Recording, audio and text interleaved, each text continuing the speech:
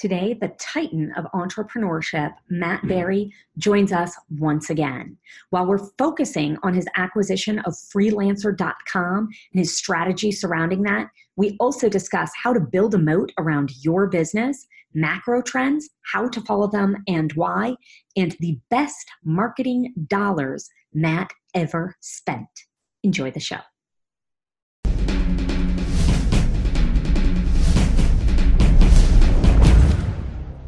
First, serious about online trading? Secure your funds, keep your merchandise safe, and use a company that keeps the buyer and seller protected the whole way through. That's escrow.com. Payments you can trust. FD was built by domain investors to increase your inquiries, sales, and profit. Forget spreadsheets and archived emails. Manage your entire investment portfolio in one place using a secure and completely confidential platform. Learn more at FT.com. That's EFTY, FT.com. Hey, Sherpa Network. I'm Tess Diaz, executive producer of DomainSherpa.com. And today we have a brilliant entrepreneur and experienced executive in a much larger space than the domain space who has come and joined us as CEO of Escrow.com. Hello, Matt Berry. How are you today? Hi, thanks for having me. Delighted to have you joining us from Sydney. And Andrew Rosner, CEO of MediaOptions.com. Hello. Hello. Hi, Matt. How you going? I'm doing great. I think we couldn't have picked three people in more distant locations. We've got West Coast, West Coast Europe, and East Coast Australia. Correct. We're going global. We made it happen. Yeah. The sun is rising here in Phoenix. I see it setting in Sydney. Beautiful background, Matt. Mm-hmm. And you're in the Escrow and Freelancer shared office space in Sydney. Is that correct? Correct. This is the headquarters for the Freelancer Limited Group. Very nice. So you started out as CEO of Freelancer before acquiring Escrow. Is that correct? That's right. I mean, the Freelancer Group has actually acquired 23 companies. 15 of them were actually direct competitors of Freelancer. Ironically, I purchased a lot of those businesses actually through Escrow.com before I even owned it. And then end of 2015, we acquired Escrow.com. How did Escrow come to be on your radar to acquire? Well, I used the website and I liked it. And I was looking to get into the payments industry for a variety of reasons. And I just have a habit of when I use a website I like, asking if I'd like to sell it to me, and you never know what will happen. And in this case, I mean, I thought it was actually a large financial institution. I mean, it had $2.something billion worth of payment volume at that point in time, clicking over on the homepage, and I thought it was just some sort of Silicon Valley bank or institution of some sort. And I was actually remarkably surprised when they said, actually, it is for sale. If you're interested in looking at the deck, we can send it to you. And so I looked at it, and then I thought, wow, this is phenomenal, and I bought the business. Wow. Do you think your assumption that it was a large financial institution, was it all connected to the domain name escrow.com?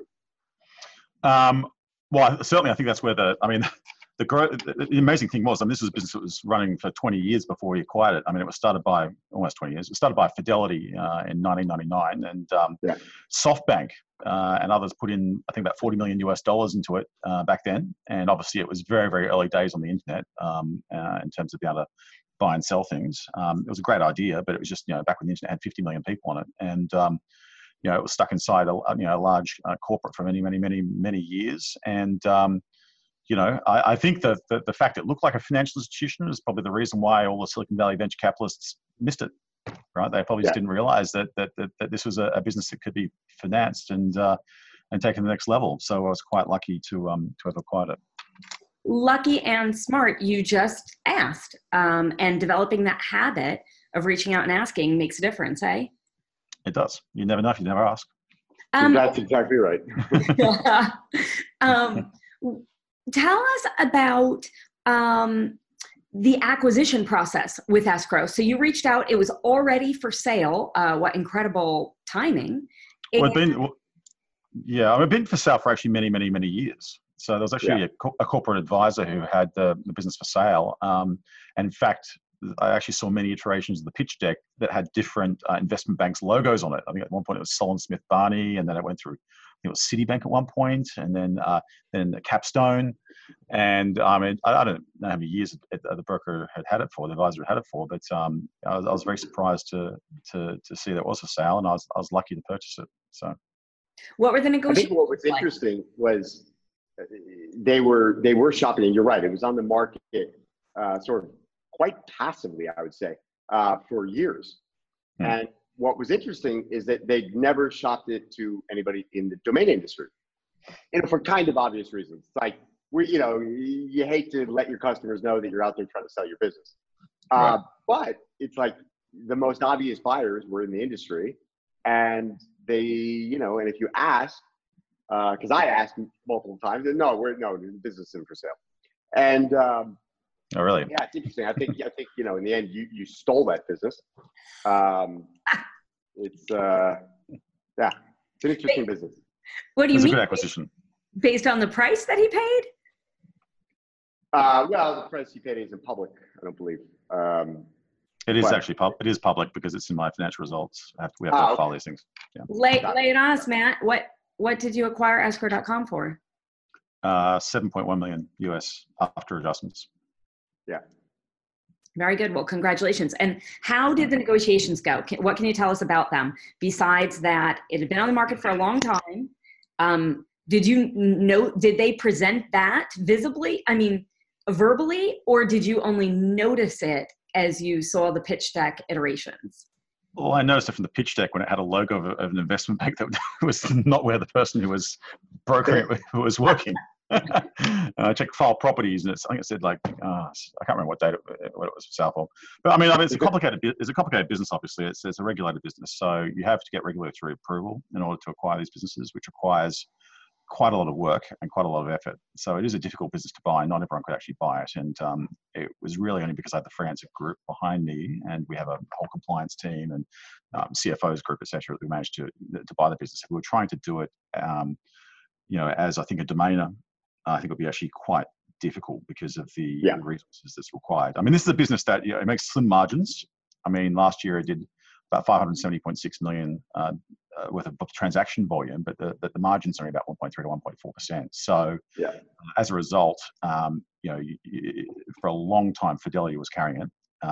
Now to the point where it's profitable, and it's growing very strongly. In the first quarter, it grew 45% year on year in terms of the volume. But it does need a fair bit of infrastructure, particularly around compliance, around AML, anti-money laundering, and verifications and security. That really means that you really should have a bigger organization kind of supporting it. So we're kind of lucky that we have the Freelancer group obviously to do that. And the experience, because this isn't the first company you've acquired like this, right? It's the first company I've acquired that's regulated like this, and let me tell you, it's not an easy business to run a regulated business. There's a lot of work you got to do. In the United States, which is why innovation in payments has lagged so much. Well, it's just impossible to.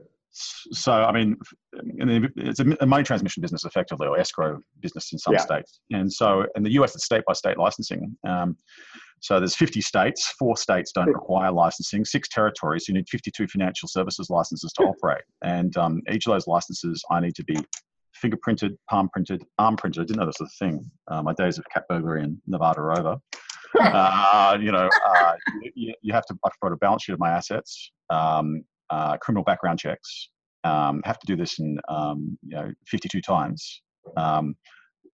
We have to do this for the directors of the company. I've got a non-executive director who is just an investor because he owns more than 5% of the business. He has to do it. His wife has to do it, which is strange.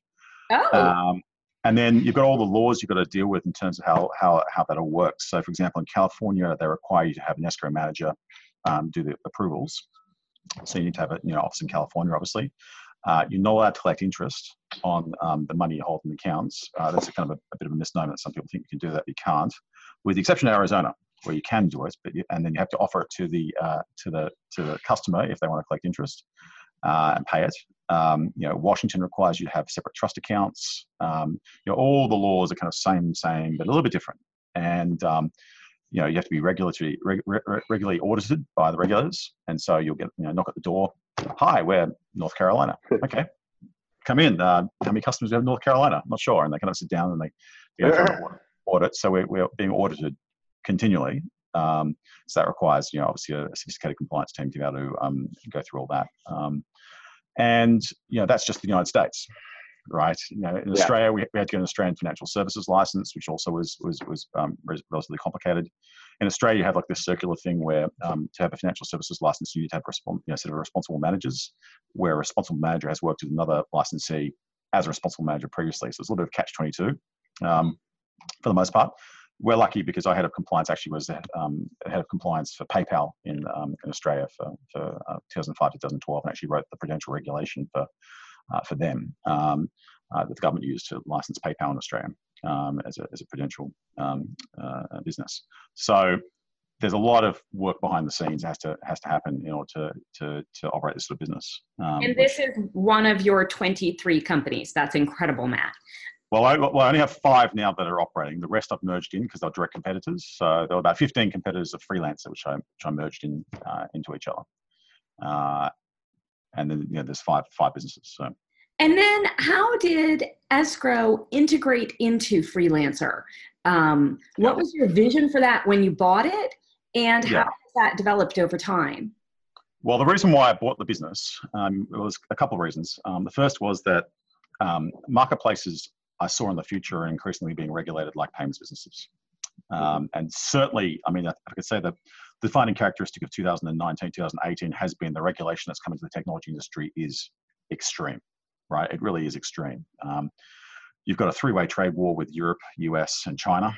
So Europe will fine Apple, 14 billion euros, and then Deutsche Bank gets fined by the US $9 billion, I think it was, and backwards and forwards. So the EU launches GDPR, which is targeted squarely at Google and Facebook, and then they launch VAT on digital downloads in 28 jurisdictions in Europe. Of course, all the jurisdictions have different tax rates, which is you'd think in the European Union that the whole point was to harmonise these sort of things, but they don't.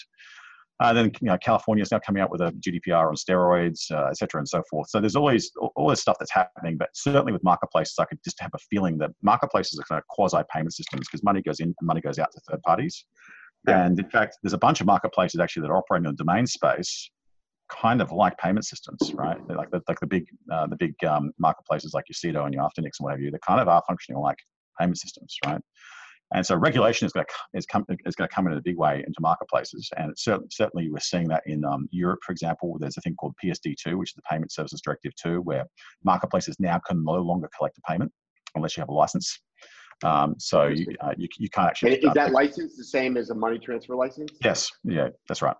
Yeah, so you have to be a money transmitter basically, or the equivalent in Europe. Is this why eBay? Do you think they had the foresight to buy PayPal? Do you think that was one of the reasons?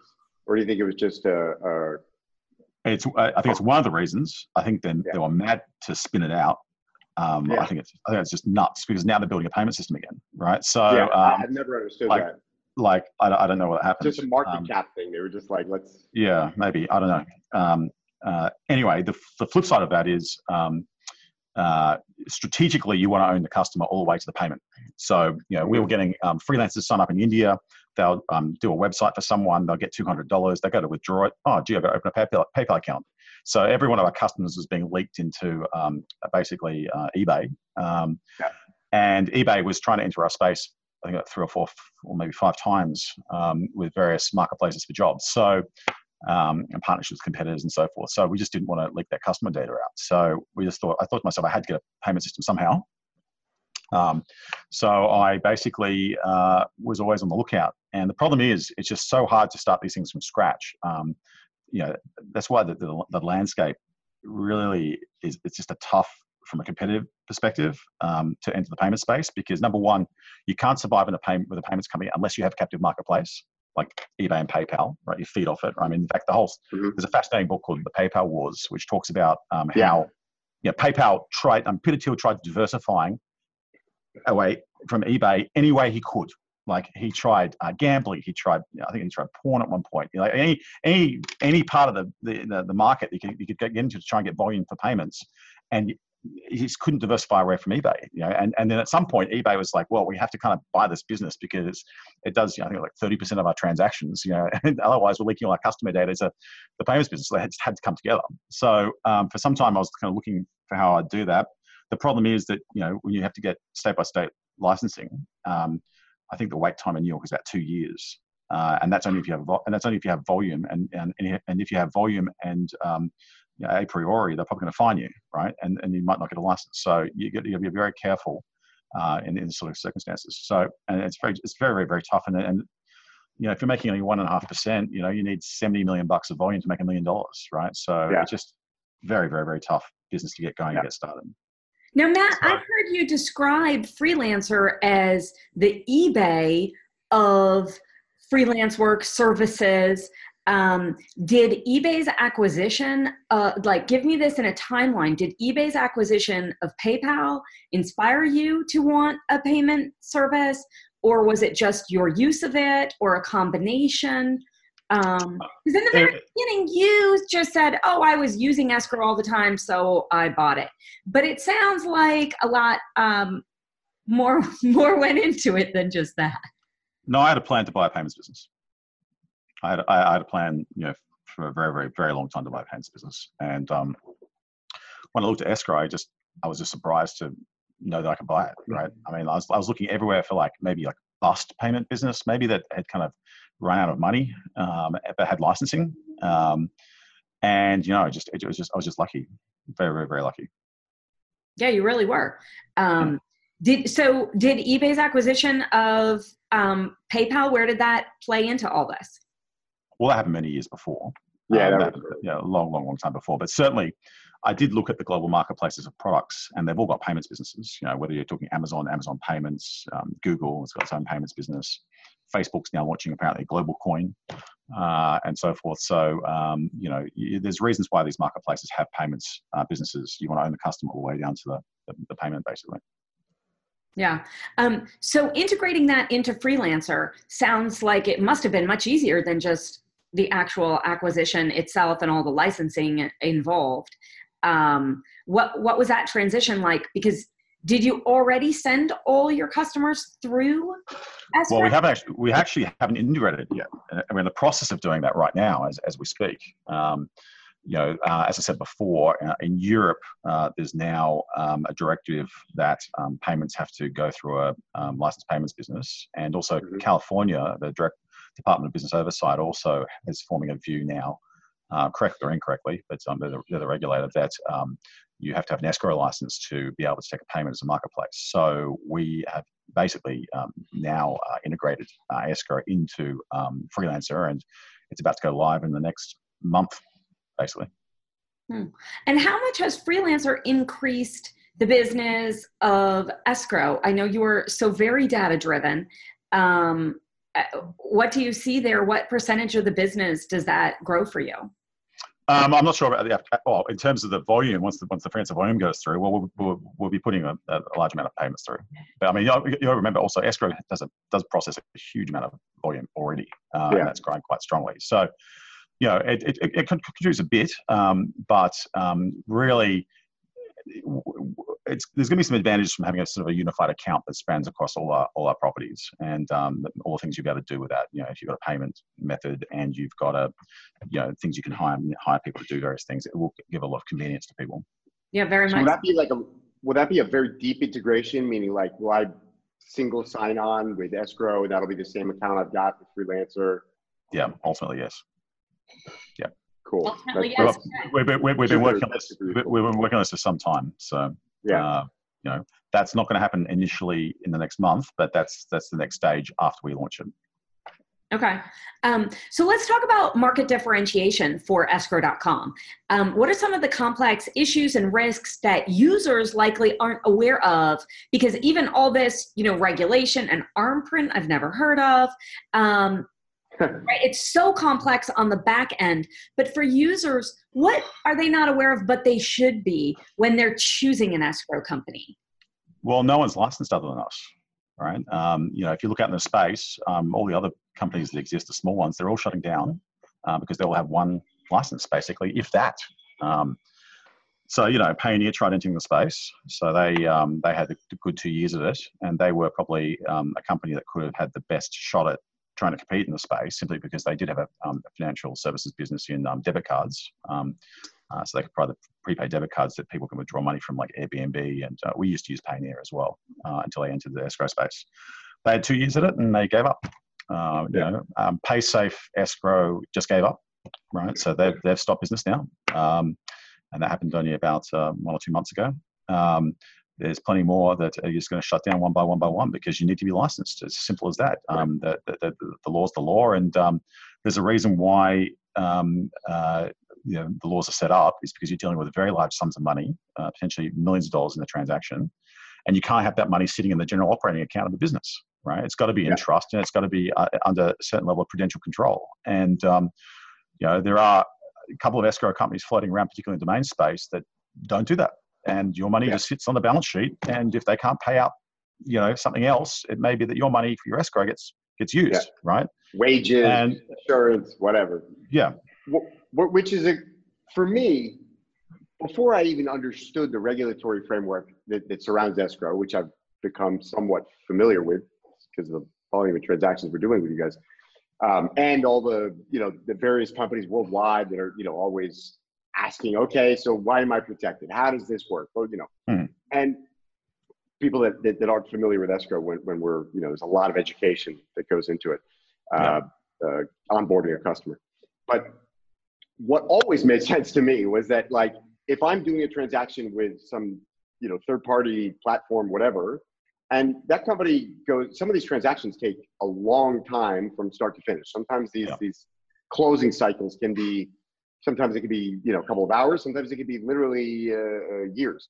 So long as that money is sitting there, if that company goes bankrupt, if that company gets sued, if there's a judgment against them, there's nothing you can do. I mean, those funds are totally attached to that company's operating business.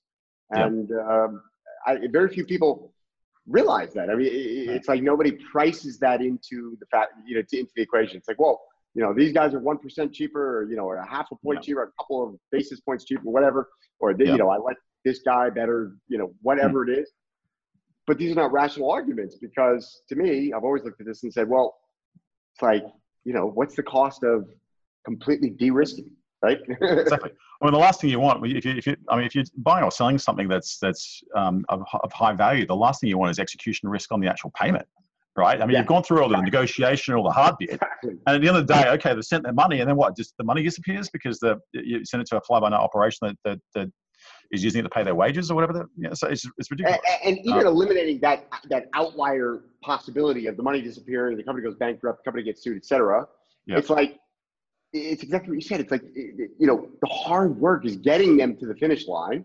That's right. And just getting them to trust the payment processor or platform. It's like, I want it to be a no-brainer. And I've always just felt that when I tell somebody that we're going to use escrow.com, it's abundantly apparent exactly what it is you guys do and provide. And, there's a level of trust there.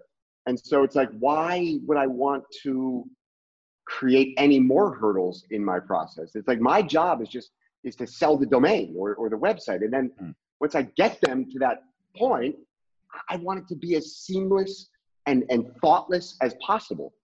And anything else just always seemed to me to be just another hurdle, like more explaining to do, more getting them comfortable. So, I mean, can you imagine the damage that happens to the domain space if one of these fly-by-night operations that serves the domain industry shuts down and people lose their money? People say, oh, I bought a domain name. I won't buy a domain name again because my money was lost when I tried buying it. And I just blame the domain industry.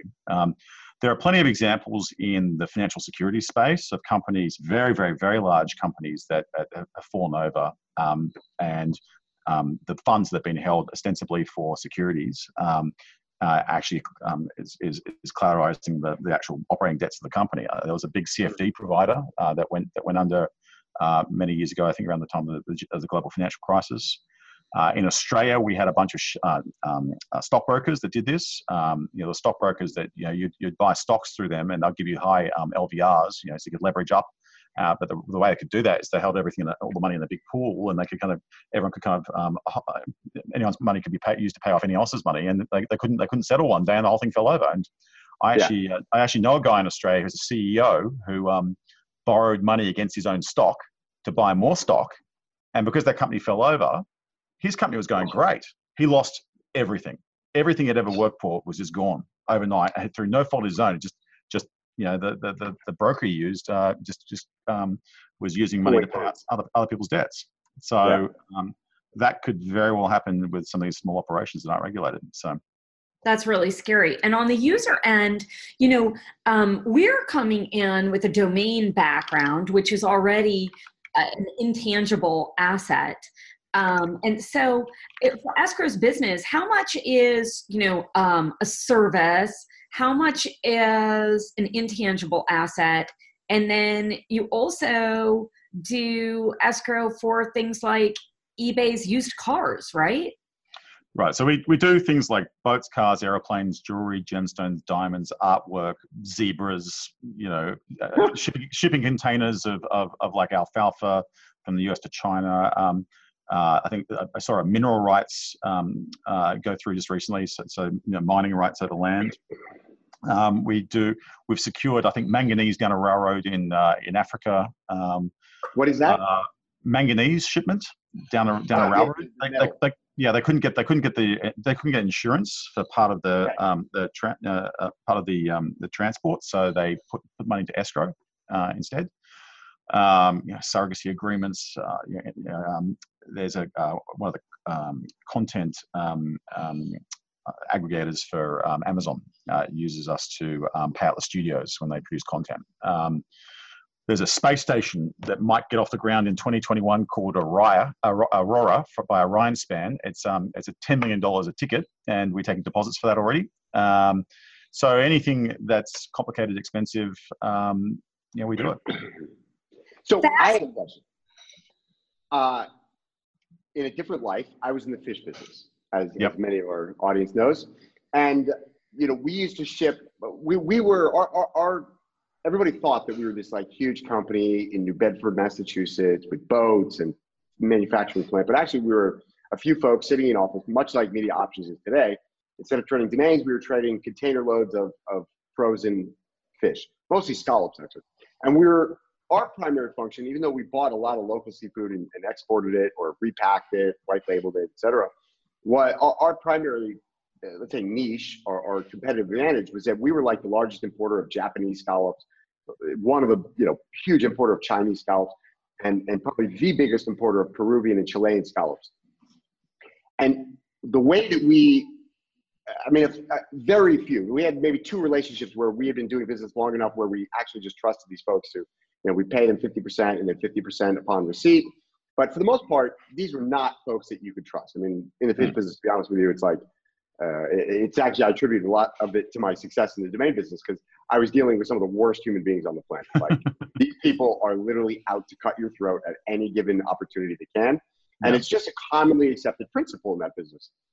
And you operate under that. One time Drew was trying to explain that to me and he was like, no, Tess, they'll harpoon your boat. They do. They'll harpoon your boat so they get there first and their catch is more valuable. I mean, wow. It's a crazy business. So, but the point is, like, we use bank letter of credit for the most part to settle a lot of these things. And it seems to me that escrow.com could serve the same function and probably easier and faster and cheaper. It does. So my question is, how do you verify that? So I buy a 40-foot container of frozen scallops in Japan, and that shipment leaves Japan. You've got a bill of lading, and they send me the bill of lading, and usually we would pay upon receipt of the bill of lading. Containers on the water, they can't recall it, and then but the issue was that it could arrive and it could be a container full of carpet shavings, which literally happened to us once. And and so so that container arrives to me. Now, let's say that I've put the money into escrow.com. Container arrives to me. How do you verify that we've received what was paid for? Well, there's an inspection period, and you can put whatever you want in the contract, right? So you can upload a custom contract that you have between your supplier and yourself, and then you have a time period to do an inspection, and then you can have provision in the contract for a post-sale inspection, a post-sale adjustment.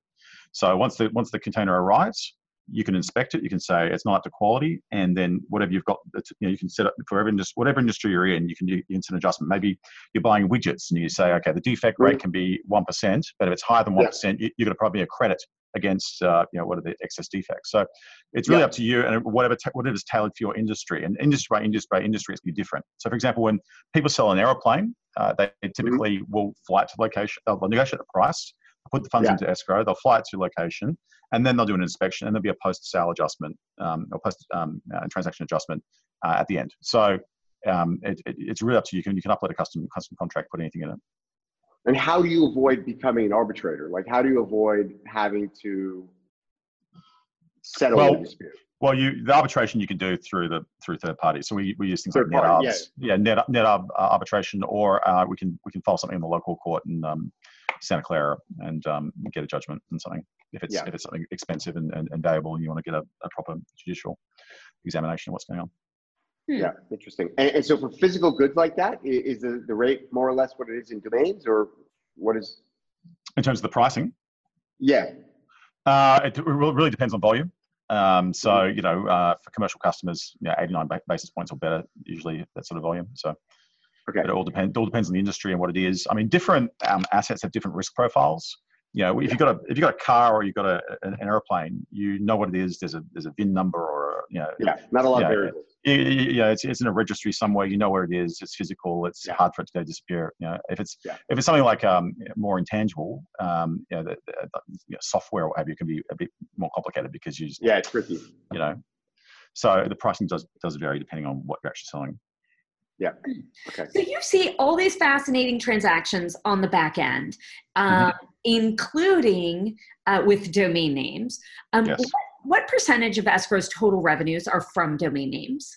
It's quite a lot. It's over half. I haven't got the number exactly in front of me, but it's a fair bit. So I think in this report, what did we report here for Q1? I think we did about, what was it? 85 million in the first quarter for domains. I think our total volume was about 150. So about a fair bit. Over half. That's a significant portion of escrow's business. Were you aware of the domain industry before acquiring escrow? I was. I didn't know that the escrow is so big in domain names. When you think about it, it kind of makes sense because it's almost like an ideal asset to sell through escrow, right? You buy a domain for $1 million. Who you're going to send the money? Who you're going to send the password? Who goes first? You need to have a trusted third party in the middle. We are rapidly building out tools and enhancements to the product to diversify out of domain names. So we've just signed a bunch of very large car marketplaces in North America. We've gone to aircraft marketplaces, we're going to commodity marketplaces and so forth. So that we are rapidly expanding into a whole bunch of different areas. And we're also building industry by industry specific offerings for those industries. So, there's a lot to go. It's a very big space. I mean, it's kind of like, in the world of international trade and commerce, there's a wonderful payment system. And there's so many different places you can take it.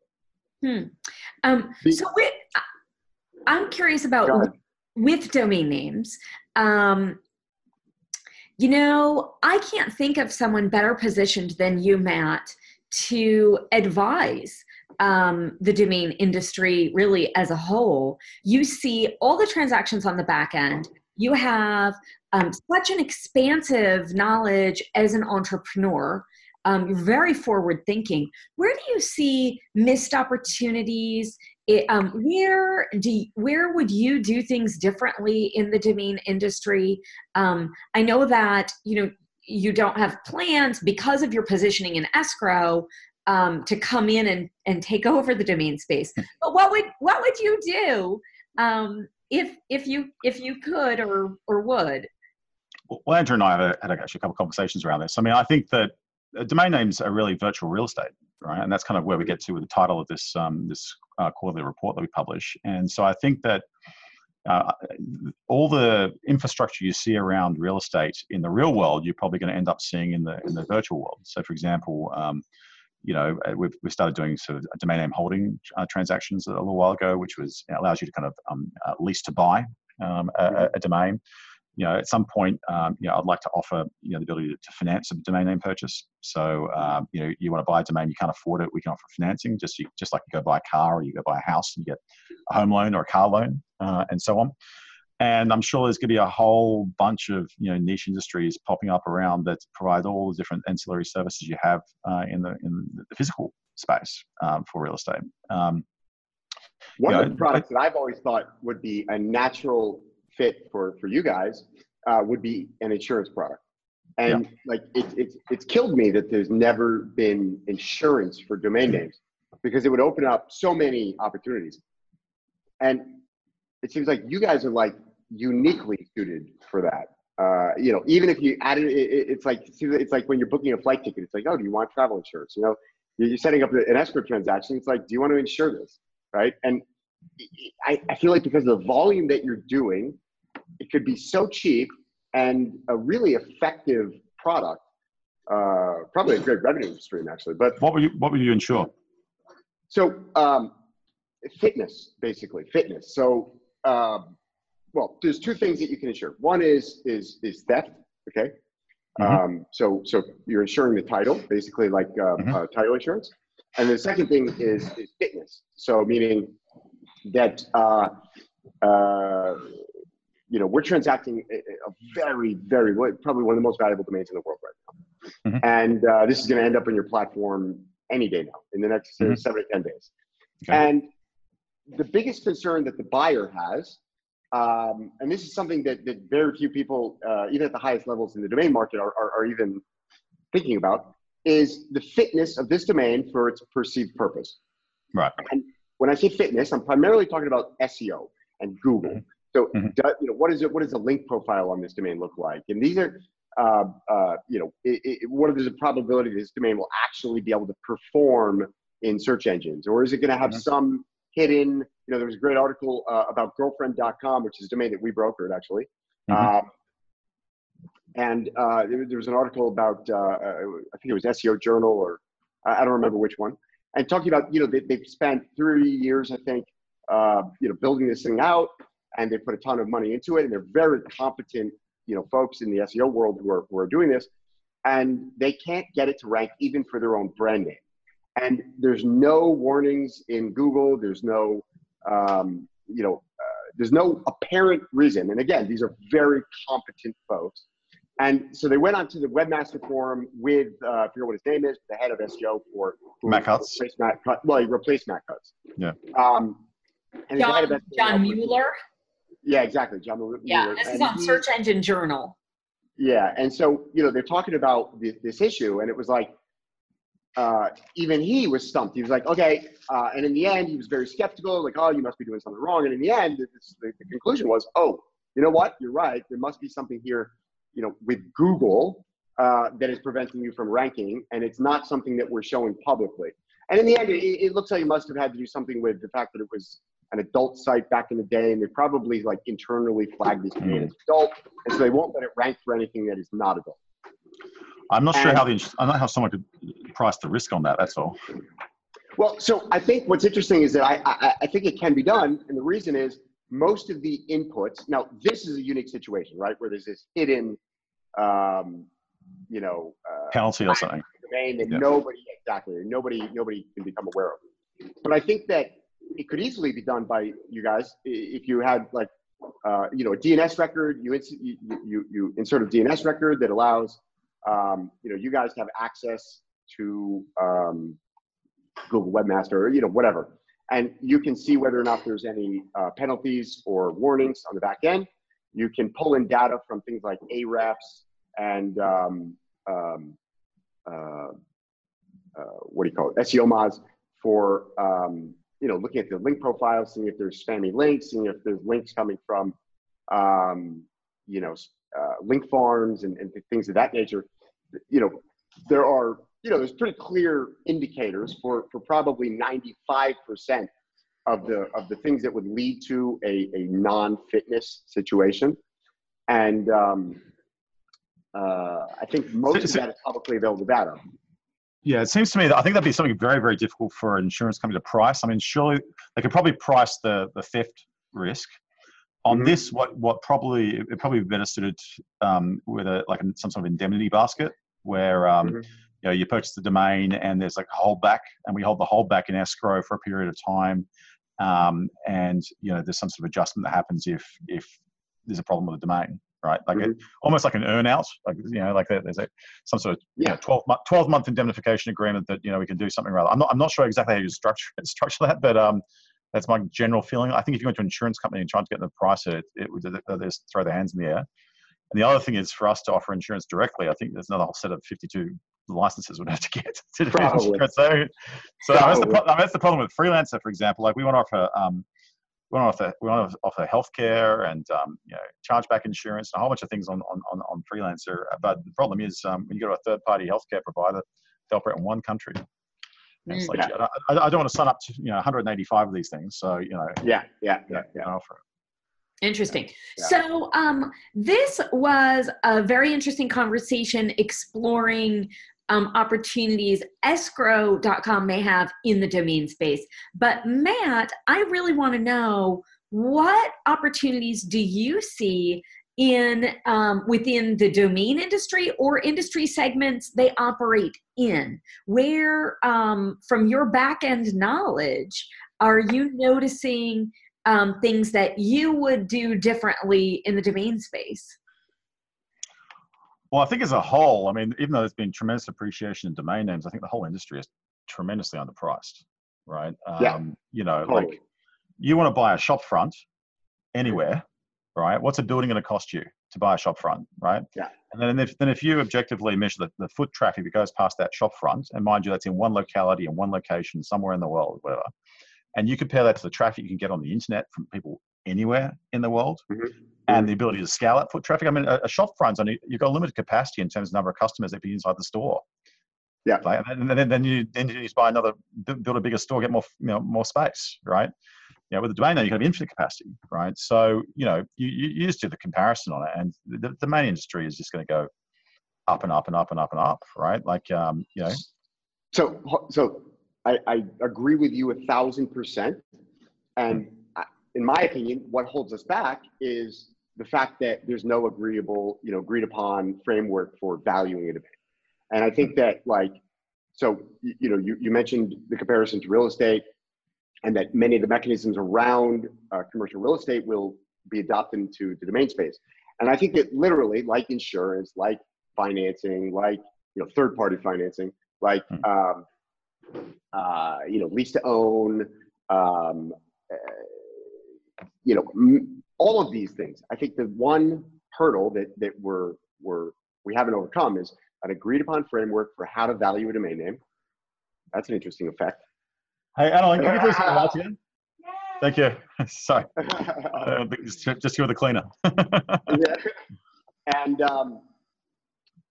so I don't know, you know, we're working on some things on our end, you know, how to address that, but I'd be interested to hear, you know, how you think we could address that.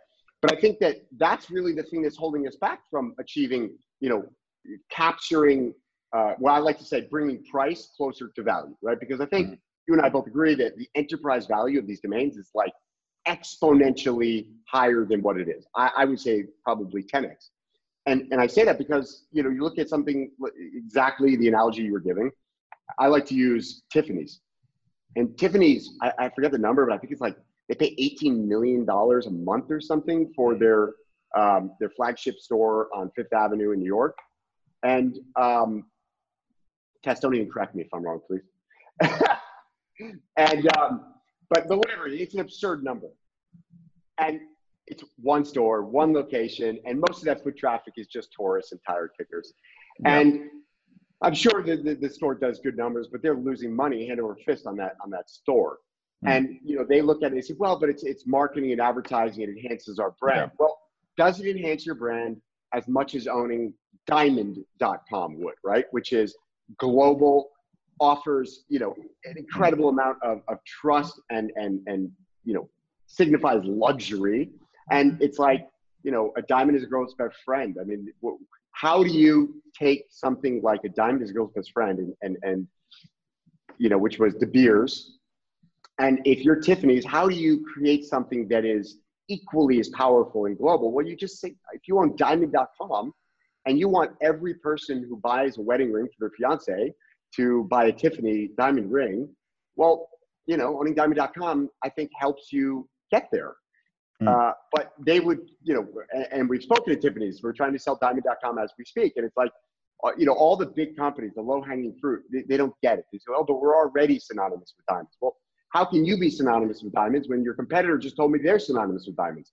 And the other guy over here thinks he's synonymous with diamonds. And they're all buying from the same mines. Yeah, exactly. You know, like how do you differentiate? And what's interesting is I think the people who are going to buy diamond.com are going to be the people making synthetic diamonds, which is, I think, oh wow, great. That's great.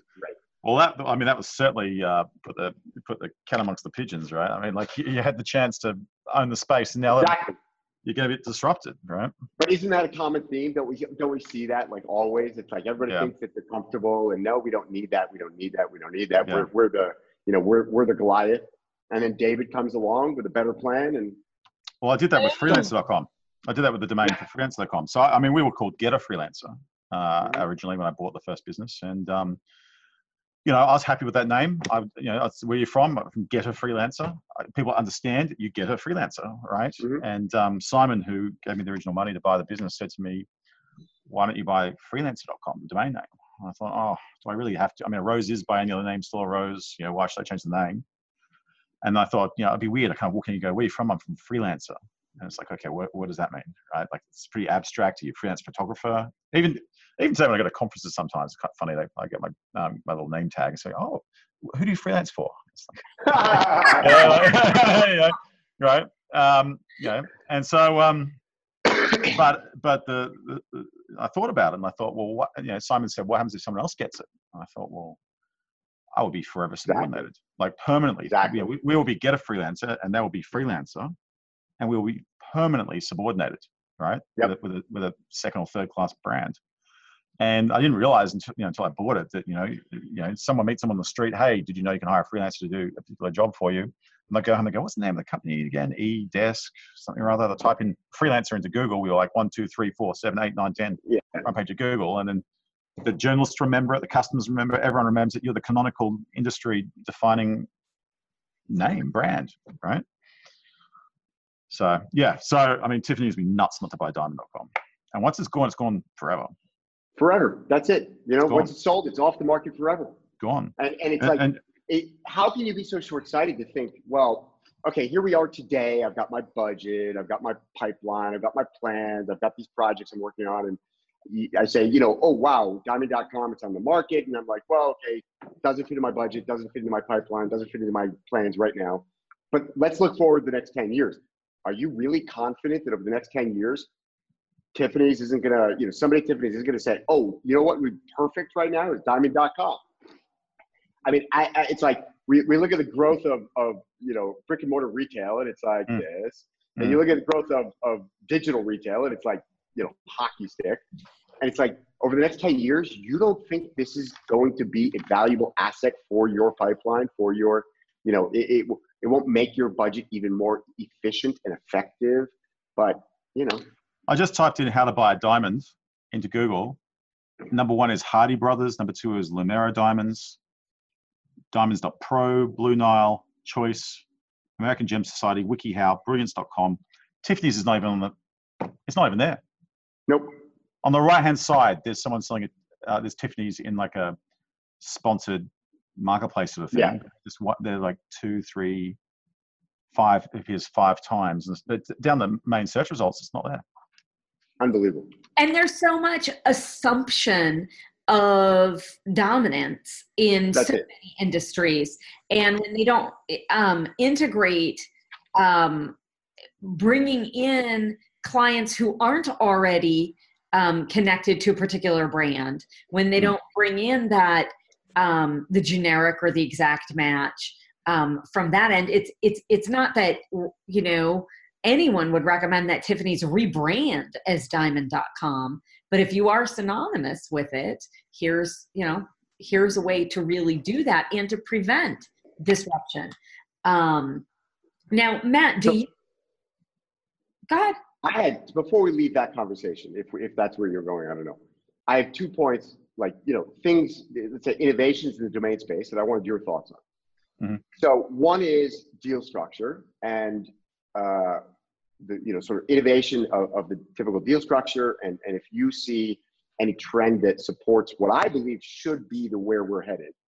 And so that's what I think is the most interesting, let's say, deal structure innovation should be or would be one of two things. Either the lease to own, which I feel like we're seeing, we're not seeing hockey stick growth in that section, but we're seeing more deal flow happening on either owner finance or more likely a lease to own structure where there's somebody pays a deposit for a option to buy at a fixed price.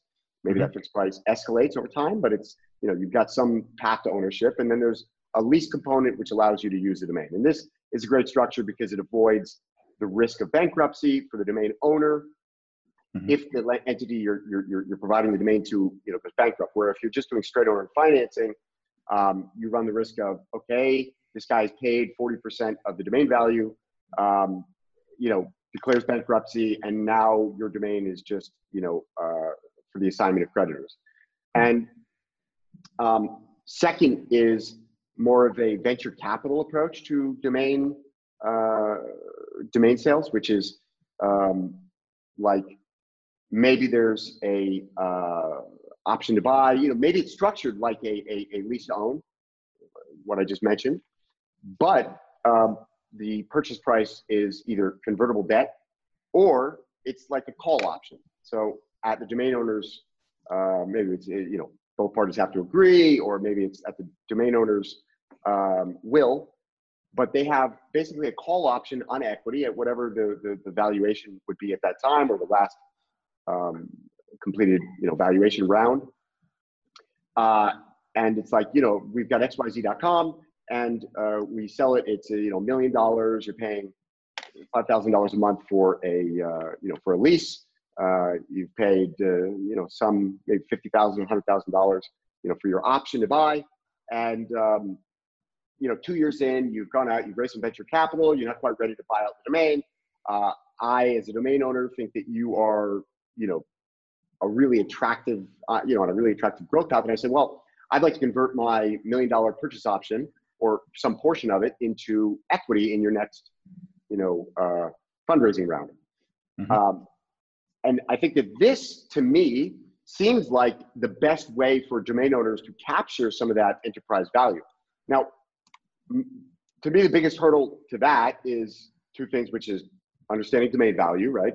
And the wider public understanding domain value. And the second is that domain investors, squatters, as the wider market likes to call us, we have a bad reputation with people, and they don't necessarily want us on the cap table. So as somebody who is intimately familiar with the domain industry, more intimate than probably 99.9% of people in the industry, and somebody who is in the startup world, in the corporate world, what are your thoughts on that subject? You think you've got a unique perspective. I think they make a lot of sense. It makes a lot of sense. I think one of the best investments I ever made in Freelancer was getting the name, freelancer.com, right? It really just gave us, it is so much more powerful than sticking the money into marketing. Like, it's unbelievable. Like you forever have the premium brand. In fact, one of the competitors had to stop using the word freelancer for many years. They called them contractors. But my mum thinks contractors build bridges, right? So you had a whole competitor got confused, had to change the whole terminology, because every time they talked about freelancers, they drove more traffic to us, right? So that's how powerful having the canonical name is for an industry, right? The premium search term that everyone types in. Category killer. Yeah, it's just game over. Journalist recall, customer recall. It's such a free kick. Word of mouth marketing, the most powerful marketing in the world. Yeah, so I think those things all make sense, and these are all things I think that naturally will come into the industry. I think the first thing you need to have that is good data, So there needs to be, a long track record of data where people can see, okay, these domain prices are fairly stable. They do appreciate over time. It's not like Bitcoin, where it's going to up, down, yo-yo, altcoin, whatever. So that's what we're trying to do with these quarterly reports is, we're best positioned in the world pretty much to release this data because we've got 20 years of data quarter by quarter of what's happened, right? 4-letter domains, keyword domains, 6-letter domains, etc. And so if there's good data out there, then that means that other actors might be prepared to come in and do things like provide financing because they know that, wow, okay, if I'm going to offer $1 billion to for domain financing, you want to make sure that if the domain name prices is not going to crash to zero, right? And to do that, you show 20 years of history, stable growth. That's we showed in the report that it is in the very, very first report we did a survey looking at bonds, stocks, real estate, physical real estate, and we showed it was better than physical real estate. It's certainly a lot less to maintenance. Right, you're paying $7. How much do you pay? $7 a year? Yeah, $8 is like unbelievable. Right, compared to council rates and repairs and electricity and all the other stuff you got to pay. Taxes, everything. Property exactly. Taxes, property insurance, broken pipes, broken stove. Exactly. So if you can see, Matt can't even keep the electricity on. Automatic lighting goes off after a while. But yeah, if you've got the data out there, then you've got another number of financial players that might come in and go, hang on, this is actually a pretty phenomenal industry. It behaves just like real estate, but it's better, right? Because it's got uncapped ability to grow. Pretty much, you're only capped by the size of the world population, right? Yep. Global customers, and maybe we are prepared to prefer to lend to for a domain name purchase than a physical real estate. Right? Because what's the loss given default, right? Well, if someone defaults on a domain name lease, well, the domain just sits in our escrow account. You've got the domain back instantly, like within seconds. Here's the domain, right? Yeah. And then you just have to look at, well, is the pricing stable? What's the resale value? What's the LVRs we're prepared to offer on that domain, right? So I think this is all going to come in a big way, and I think it's going to really be a boom to the space. I'm seeing now houses in Hong Kong, they're for sale for $360 million US, right? Yeah. In Australia, I mean, we'd never sold a house above $20 million until 2002, but now there's, a friend of mine bought a house for $100 million, and I bought for $73 million. My areas are $20 million houses, right? I mean, domain names generally aren't even close to that yet, right? And we're seeing some start to go through in that price range, but it's just going to be natural. So Matt, you mentioned that escrow, about, a large portion of your business is domains, but you're working to really expand beyond domains. But the quarterly reports, does escrow issue a quarterly report for any other industry besides domains? No, we don't. Okay. And you just started, you mentioned that the first report, looked at stocks and bonds and domains all together. Yep. That was just this January 2019 was your first quarterly report. And now that'll be moving forward. Is that part of a plan to grow the domain business? So we just issued the second report.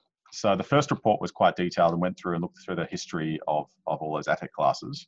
And then we did the first quarter's update for that just in March. We actually are in the process of, I literally interviewed someone today to come on as marketing manager to actually look at some of the other industry verticals and what we need to do to target them. So there's a lot we can do targeting, the vehicle markets, the art market, the developers using the API that we've got, which allows you to kind of integrate escrow as easy as PayPal, and also more broadly the consumer market and just how we can educate people. Never buy or sell anything online unless you use escrow.com. So that's something we're going to embark on doing pretty soon. Nice. Where, as a serial entrepreneur and a business builder, where do you see low-hanging fruit in the domain industry? Outside of your niche in escrow, outside. The low-hanging fruit's in the pricing, I think. Yeah. Right? So, I mean, I bought a domain name recently, Andrew. I thought I got that pretty cheaply. Bought livestock.com. I think that's going to be worth something in the future. So, but pricing is just so cheap still. But you know, it's such a perfect example because it's like, okay, livestock.com.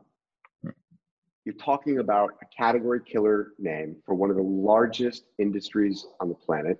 And it's like, if you are the platform by which even 1% of that market transacts, which it seems like a natural fit. It's like, oh, just, take escrow.com and white label it onto livestock.com and just be like, the platform for transacting livestock.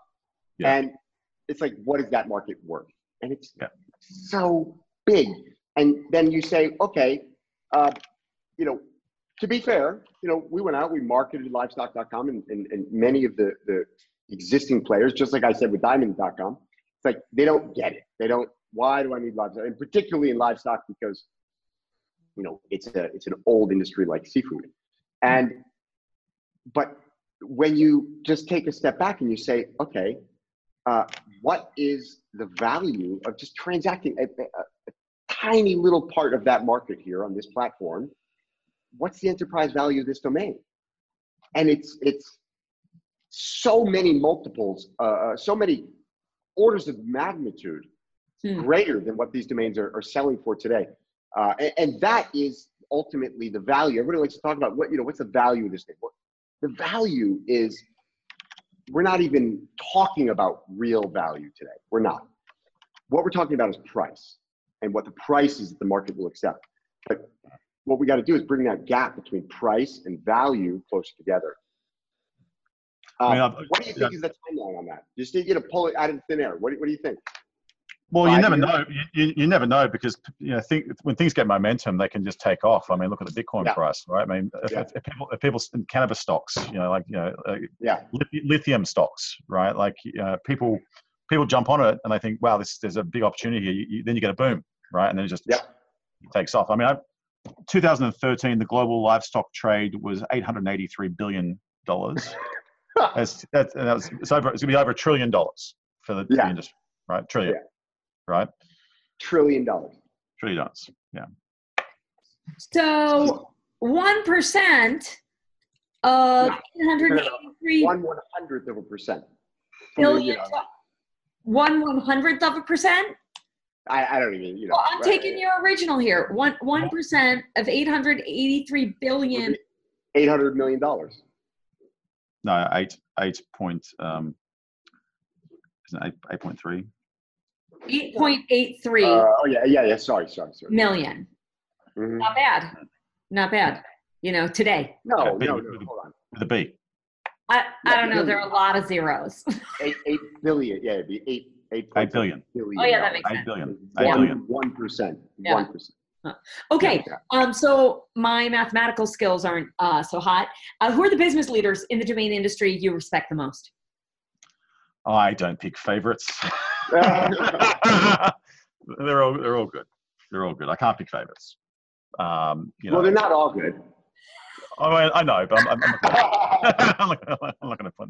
But it's a difficult. Yeah. What's the craziest thing you've ever seen exchanged over escrow? Like surrogacy agreements. Like if you have a baby for someone in the US, which is legal to do that and pay for that. You'll have like fetal heartbeat will get a payment, and then fetal heartbeat plus 1 month will get a payment, and 2 months. Because if you're carrying someone's child, and you're being as a surrogate, you're being paid for it. If you miscarry, you won't get paid, and you've been through all that. Wow. Have a tough job, but you want to make sure you get paid, right? So there's things like that go through. Livestock, for example. It's complicated to move livestock around the world. You need to make sure it arrives alive, and quarantine documents, the shipping documents, and so forth. That can be complicated. I mean, this space station, Aurora, they're talking about. They're selling tickets for $10 million a seat. That's going through escrow as we speak. You could put down a deposit of $80,000 right now for that, which would be interesting. World's first luxury space hotel. Right? Do you guys want to go? I'll go after 10,000 people come back. Yeah, exactly. Then I'll buy a ticket. I'll buy the 10,000 first ticket, provided there's been no accidents along the way. All right. What's the highest ticket that's ever gone through escrow.com? I believe it's about 25 million. Can you tell us what it was? I think it's a portfolio of domains. All right, domains, winning it again. I'd have to ask Jackson on that one to get precise. I'm pretty sure it's about 25. Okay, all right. Yeah. And do you think escrow will, do you have plans to accept Bitcoin, crypto? Never. Never. Never is a big word. Never is a big word. I'll accept FedCoin when the Federal Reserve releases FedCoin, but other than that, I will not accept crypto. And the reason why, I was an adjunct associate professor of cryptography for 14 years, so this is what I taught in class. But the problem is governments hate it because governments don't want to lose control of the money supply, right? And if you start a Bitcoin company, you can't open a bank account. They won't let you, right? Like I know there's a Bitcoin startup in town that's open. It's up to their 50th bank account, right? And you just can't do it. I mean, the regulators don't like it. You become a magnet for hacking, right? Like a complete magnet. I mean, all software is buggy. All software is buggy, and the bigger the software, the more buggy it is, right? So these exchanges, they wake up and day all the money's missing. No one really knows how much volume is really going through the cryptocurrencies. There's a Wall Street Journal report that came out just recently saying actually it's 90% lower than everyone thinks it is. It's just people with pain in the take and so forth. So I don't know, the whole industry. I mean, I can't buy my groceries with it. I can't pay my rent with it. So why would I buy it? You can. Whole Foods through a third-party intermediary now lets you. Yeah, I know. You can buy a card that doesn't work, but I'm not going to touch it. It's just too hard, and it's too much trouble. It puts a target on your back. I mean, I think what will happen ultimately is the Federal Reserve will come out with FedCoin. There'll be some sort of digital cryptocurrency, probably not crypto, probably is digital currency that the US will issue. Because governments ultimately, I think, will like digital currencies because you can tax them in real time and do all sorts of things like that. Yeah, you can't avoid taxes. Exactly. You follow the money all the way around everywhere. Pay as you go. Every time you do a transaction, the sales tax goes straight in, right? So I think something like that will happen, and then if the US government releases a coin, we'll support it. And there'll always be like a Bitcoin around forever from here on in to do all sorts of nefarious transactions, but we don't want to have anything to do with that sort of thing. So it's just too difficult. I just don't think it's necessary. And look, anyone, frankly, that's holding $1 million in Bitcoin right now, you probably should sell it. Or you can buy some gold or something. I don't know. Or to buy a domain. Swap it for a domain name quickly. What does your domain investment portfolio look like in relation to the rest of your investment portfolio and just in general? I've got a bunch of really good domains. I don't really want to talk about them because we haven't publicly disclosed the names that we have because they may be future businesses that we start. I just don't want to preempt anything in the market. But I've got probably 30 pretty high quality domains, I think, that we bought over time in key segments that I think are big future areas for the business to go into. And we just have to, some of them have been sitting on for years. We just have to kind of, get enough resources together to be able to go and start something serious in some of those segments. Okay. And just as a show of support, I've seen a few of these names, and I mean, either Matt personally or through the company owns some really lights out, phenomenal, bang on keyword domains. Yeah. I was lucky, right, and early. And some of those names I got for a great price. I tried doing it now; there'd be a zero already on the end of them, right? So So pretty heavily, you prefer keyword domains, exact match domains. I've heard you say livestock.com, freelancer.com, escrow.com, and I heard Andrew say keyword. I do like the canonical search term used to define the industry, right? I think that they are just the absolute killer domain name to have. You just define the whole industry.